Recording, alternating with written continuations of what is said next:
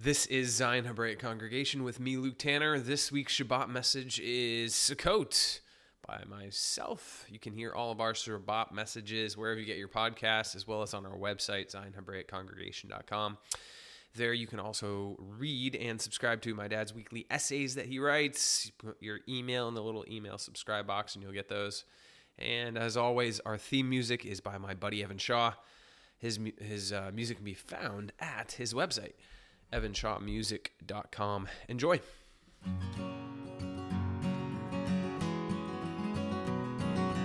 Hey, mighty warriors arise, yeah. Freedom does nigh only away. For soon is the day when we see your face on the mount of your grace and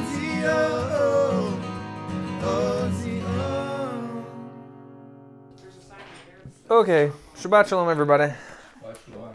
Today is the first day of Sukkot, and so as such, we are going to talk about Sukkot.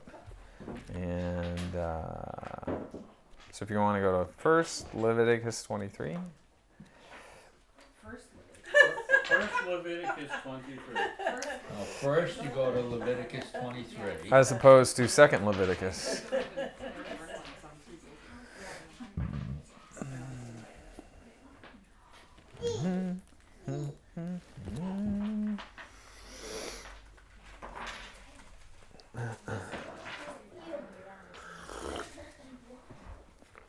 All right, so we'll read starting in verse 33. And Yehovah spoke unto Moses, saying, Speak to the children of Israel, saying, The 15th day of this 7th month shall be the Feast of Tabernacles, for 7 days unto Yehovah. And on the first day shall be a holy convocation, you shall do no servile work therein. 7 days you shall offer an offering made by fire unto Yehovah, and on the 8th day shall be a holy convocation unto you. And you shall offer an offering made by fire unto Yehovah. It's a solemn assembly, and you shall do no servile work therein. These are the feasts of Yehovah, which ye shall proclaim to be holy convocations, to offer an offering made by fire unto Yehovah, a burnt offering and a meat offering, a sacrifice, a drink offering, everything upon this day, besides the Sabbaths of Yehovah, besides your gifts, besides your vows, besides all your freewill offerings which you give unto Yehovah. Also in the 15th day of the 7th month, when you have gathered the fruit of the land, you shall keep a feast unto Yehovah 7 days, and on the first day shall be a Sabbath, and on the 8th day shall be a Sabbath. And you shall take you on the first day the boughs of goodly trees, branches of palm trees, the boughs of thick trees, willows of the brook. You shall rejoice before Yehovah your God 7 days, and you shall keep it a feast unto Yehovah your day 7 days in a year. And it shall be a statute forever in your generations. You shall celebrate it in the 7th month. You shall dwell in booths 7 days. All that are Israelites born shall dwell in booths, that your generations may know that I made the children of Israel to dwell in booths when I brought them out of the land of Egypt. I am Yehovah your God. And Moses declared unto the children of Israel the feasts of Yehovah. All right, let's pray real quick and then we'll talk about it. Heavenly Father God, thank you for this Shabbat.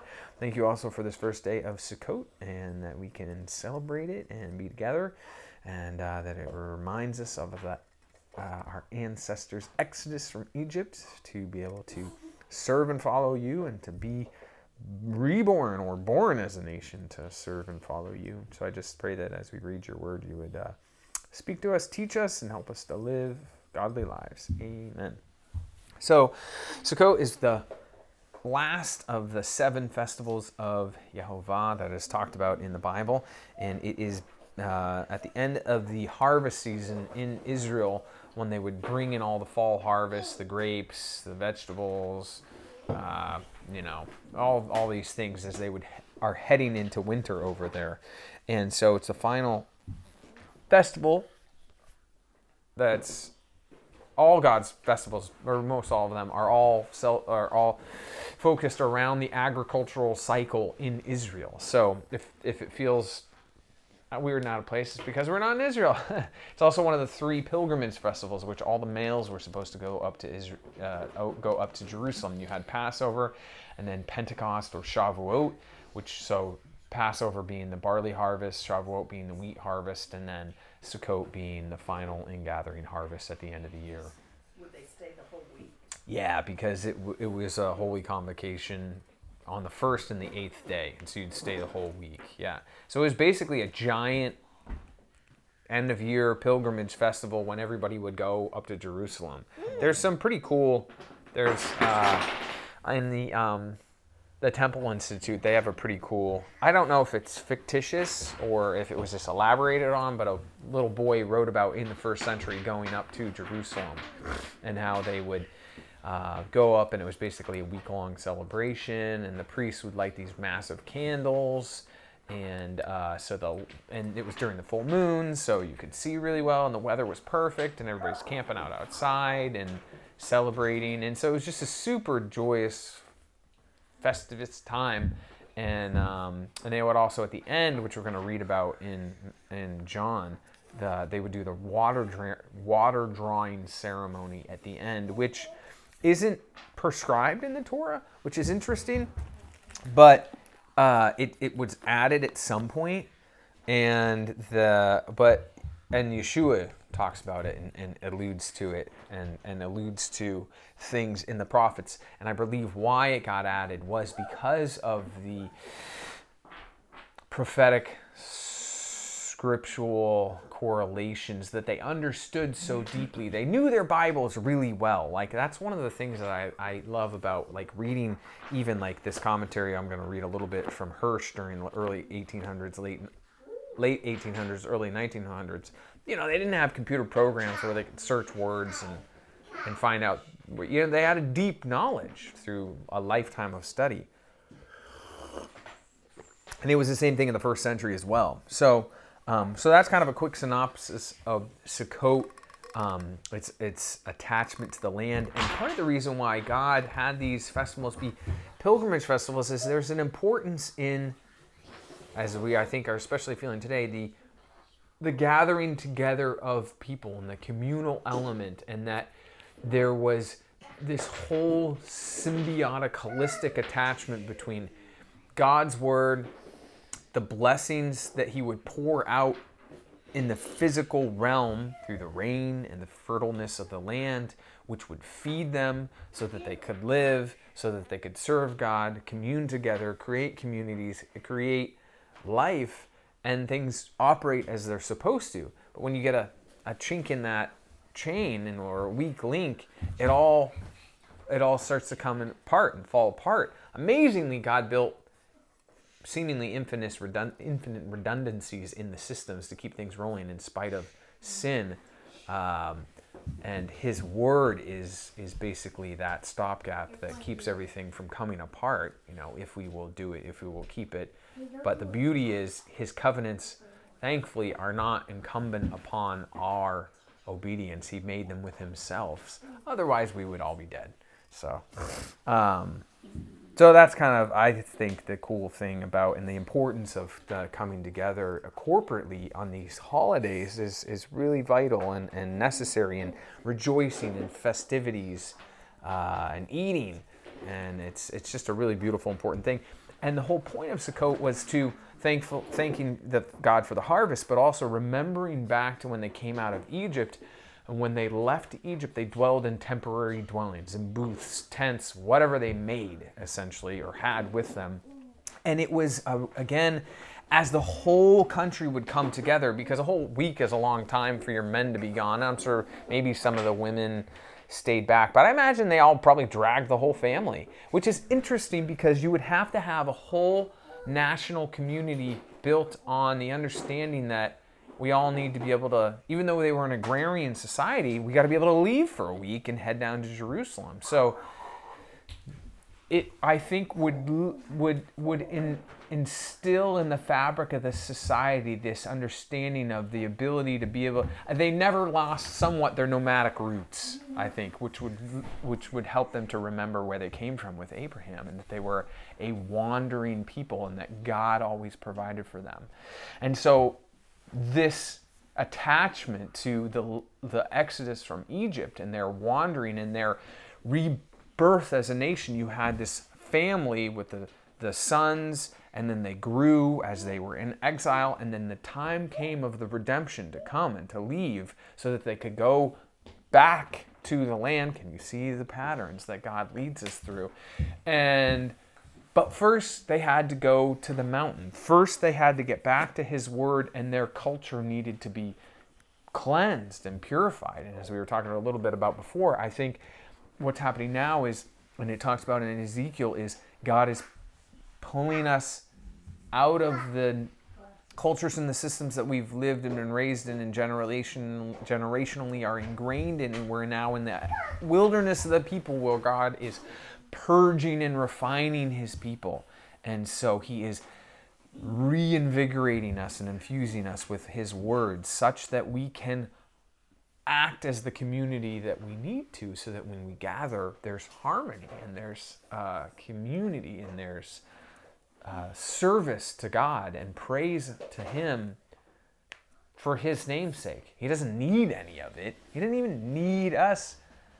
But on some weird philosophical levels, he almost does, because he created us. So, I don't know. It's all interesting to me. So, I want to... that's why I have a waterproof Bible.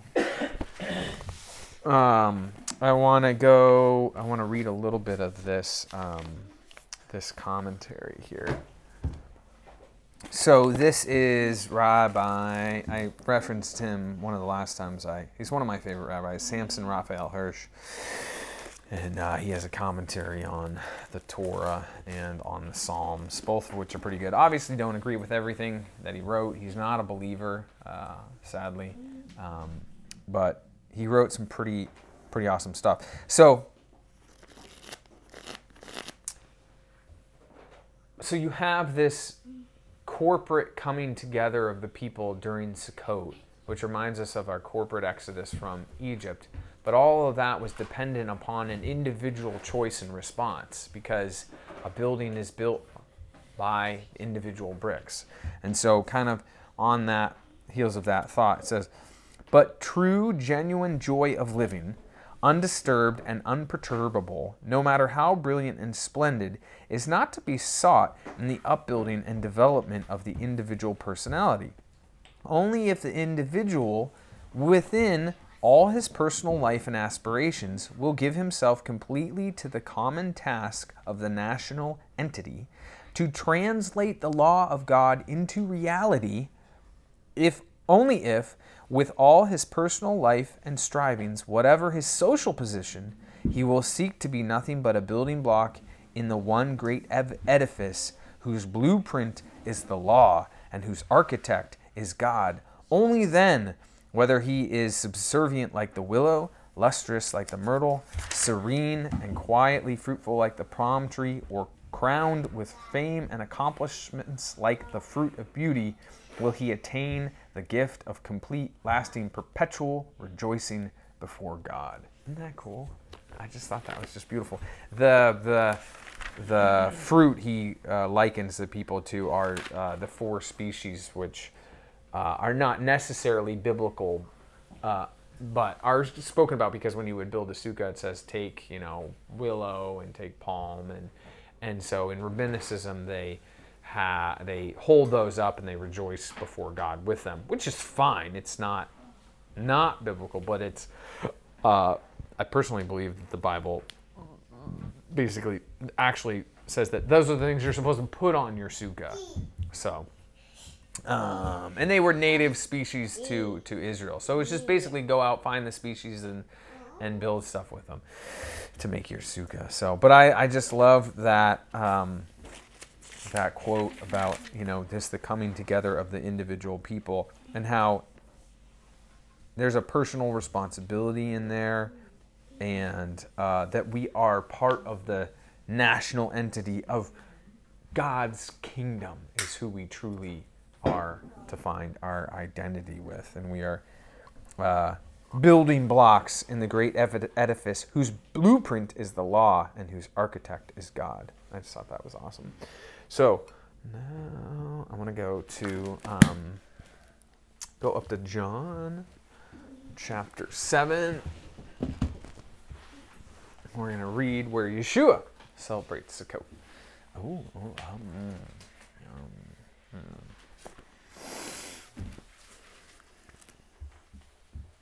John, what?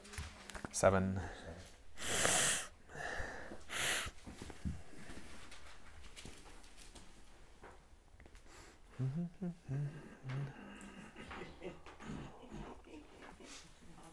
All right, so chapter 7. After these things, verse 1. After these things, Yeshua walked in Galilee, for he would not walk in Jewry because the Jews sought to kill him. Now the Jews' Feast of Tabernacles was at hand. His brethren therefore said unto him, Depart hence, go into Judea, and thy disciples also may see the works that thou doest. For there is no man that doeth anything in secret, and he himself seeketh to be known openly. If thou do these things, show thyself to the world. For neither did his brethren believe him. They were kind of mocking him because he was up where his family, that's where he was from, was in the Galilee. And so they were kind of giving a hard time, saying, oh, well, why don't you just show yourself to the world?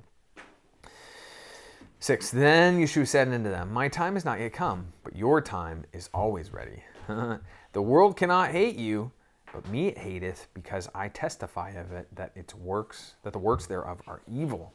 Go ye up unto this feast. I go not up yet unto this feast, for my time is yet not full come. And when he had said these words unto them, he still abode in Galilee.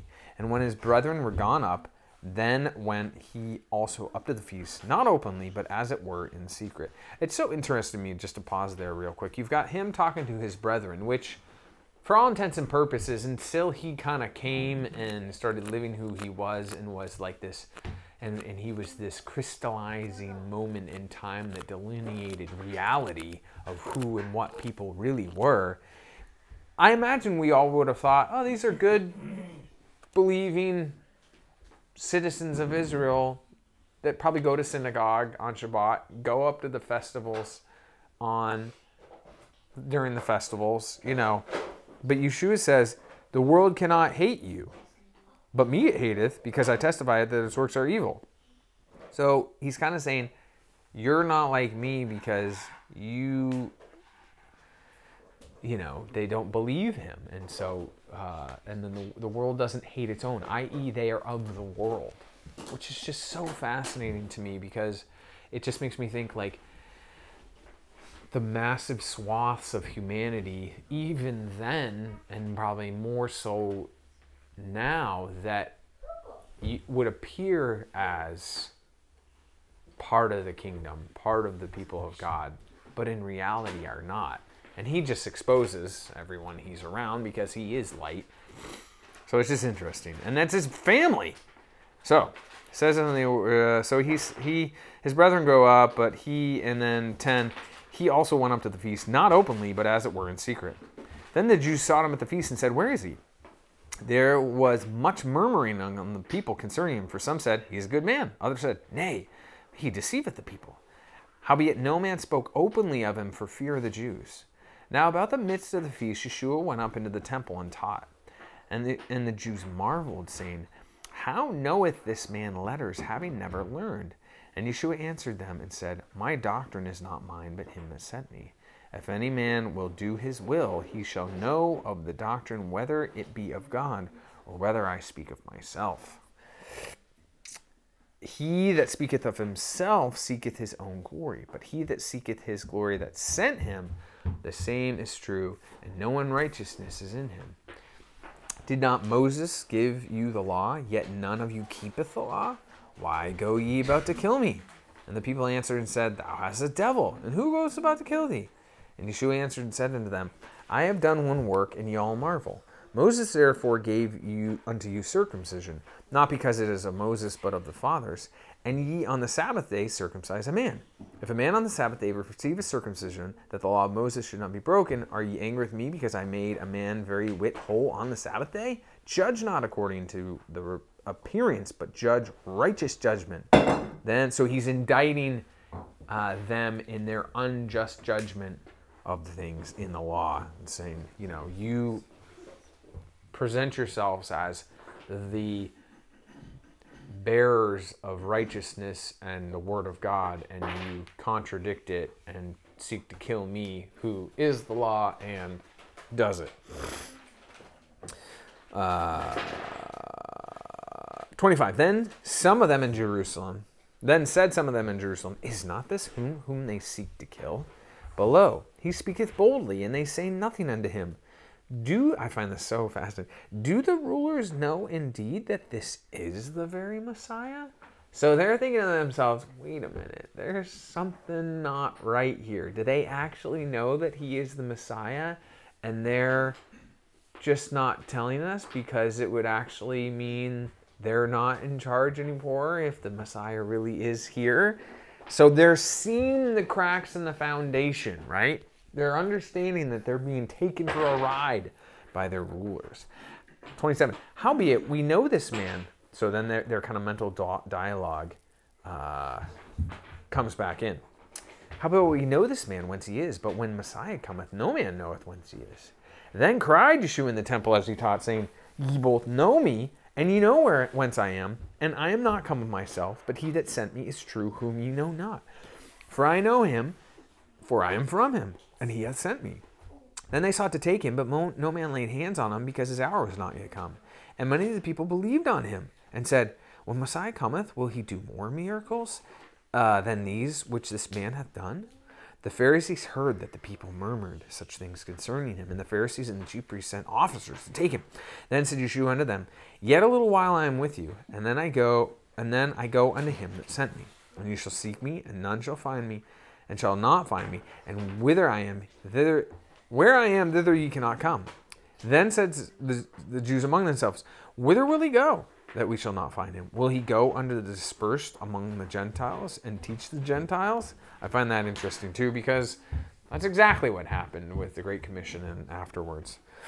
What manner of saying is this, that he said, Ye shall seek and shall not find me, and where I am, thither ye cannot come? So it kind of pauses there and then goes on to because that was in the middle of the feast that he says all of that. And then in the last and great day of the feast, 37, Yeshua stood and cried, saying, If any man thirst, let him come unto me and drink. He that believeth on me, as the scripture hath said, out of his belly shall flow rivers of living water. But this spoke he of the Spirit, which they that believed on him should receive. For the Holy Ghost was not yet given, because that Yeshua was not yet glorified. So the last day of the feast is when they would have this water pouring ceremony. The priests would stand and they would pour water out as an offering, essentially, unto God. Kind of like, how David, when he said, that I would have a drink of water from a well, and one of his men snuck down there and, got the drink of water and brought it back unto him, but he wouldn't drink it. He poured it out as an offering unto God. It's this idea of, instead of partaking of something for yourself, you are giving it back unto God,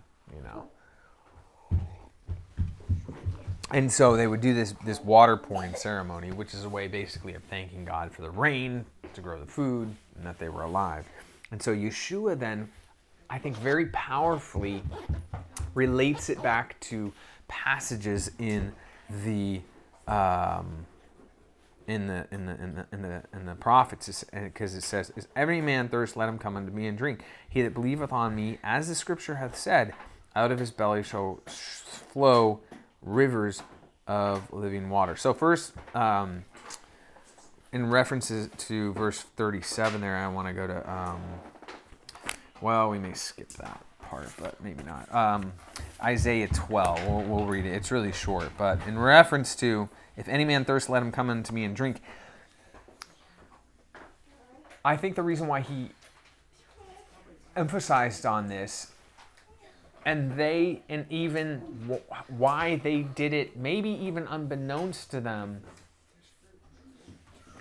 all has to do with, the end of the festival of Sukkot is kind of the culmination of, if you look at the biblical festivals in a prophetic sense, the Messianic kingdom and God ruling and reigning of all things. And so this idea of this rivers of running water, springs of living water, takes you back to Isaiah, where, especially like in chapter 11, it's all about the Messiah. And then you get to chapter 12, and it says, and in that day, talking about the people speaking, it says, in that day thou shalt say, O Yehovah, I will praise thee. Though thou was angry with me, thine anger is turned away, and thou comfortest me. Behold, this is the people speaking. God is my salvation. I will trust and not be afraid. For the Lord Yehovah is my strength and my song. He also is become my salvation. Therefore with joy shall ye draw water out of the wells of salvation. And in that day shall you say, Praise Yehovah, call upon his name, declare his doings among the people, make mention that his name is exalted. Sing unto Yehovah, for he hath done excellent things. This is known in all the earth. Cry out and shout, thou inhabitant of Zion, for great is the Holy One of Israel in the midst of thee. It's kind of the culmination of the Messiah coming and ruling and reigning. And this drawing water out of wells of salvation. It's just systemic throughout the whole scripture. It's really amazing when you start to see these patterns. So then also, in reference to verse 38, he that believeth on me, as the scriptures hath said, out of his belly shall flow rivers of living water. You go to Isaiah 44 in verse 3. Well, we'll back up to verse 1. It says, Isaiah 44:1. Yet now hear, O Jacob my servant, and Israel whom I have chosen. Thus said Yehovah, who made thee, formed thee from the womb, which will help thee. Fear not, O Jacob my servant, and now Yeshurun, whom I have chosen. For I will pour water upon him that is thirsty, and floods upon dry ground. And I will pour my spirit upon thy seed, and my blessings upon thine offspring. So there you have that reference to the pouring out of God's Spirit and this water and this ruling and culmination of his kingdom and the festival of Sukkot in the 8th day.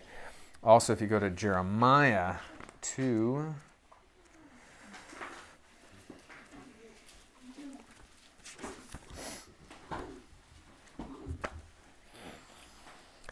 uh, 13 there's a negative connotation used here. It says, for my people have committed two evils.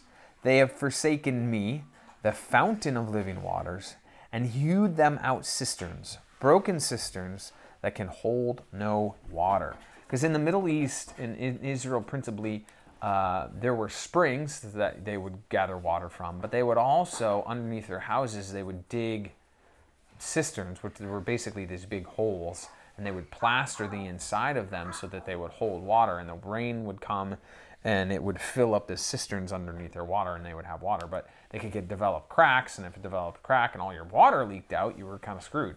And so he's saying, you've forsaken me, the fountain of living waters, and hewn out broken cisterns for yourself. And so then finally, if you go to one more in Jeremiah 17:13.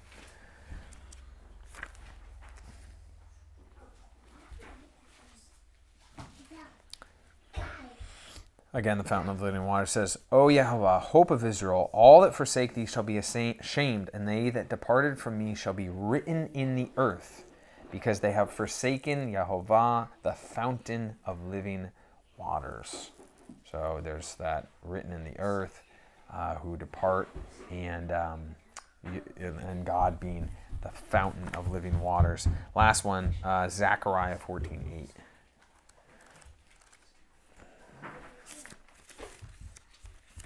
So hopefully you can kind of see these prophetic scriptures all pointing to God being that which gives life and sustaining the people, and the culminating of festival of Sukkot and his kingdom and his power, and Yeshua saying, I am that fountain of living waters. He was unequivocally saying that he was God and that he had come to give life. So 14 verse 8.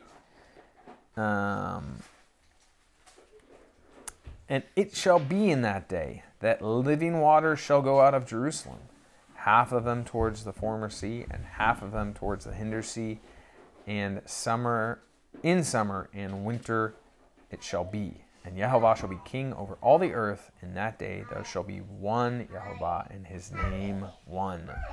So again, those living waters that will flow out of Jerusalem, and there will be one God and one king. And we'll finish up reading the chapter here back in John 7, verse 40. And many people, therefore, when they heard this saying, said, of a truth, this is the prophet. Others said, this is the Messiah. But some said, shall Messiah come out of Galilee? Hath not the scripture said that Messiah cometh of the seed of David out of the town of Bethlehem, where David was? So there was a division among the people because of them.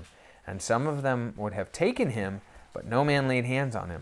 Then came the officers to the chief priests and Pharisees, and they said unto them, why have you not brought him? The officers said, never a man spake like this. Then answered the Pharisees, are ye also deceived? Have any of the rulers of the Pharisees believed him? But this people who knoweth not the law are cursed. Nicodemus said unto them, he that came to Yeshua by night, being one of them, doth our law judge any man before it hear him, and know what he doeth? They answered and said unto him, art thou also of Galilee? Search and look, for out of Galilee ariseth no prophet. And every man went unto his own house. So you can just see the turmoil that was going on because of Yeshua and what he said and what he did, and his announcing of the kingdom of God, really. And it was from the beginning. It said, repent, for the kingdom of God is at hand. His work was being done, the reestablishing of his word. And it's a heritage and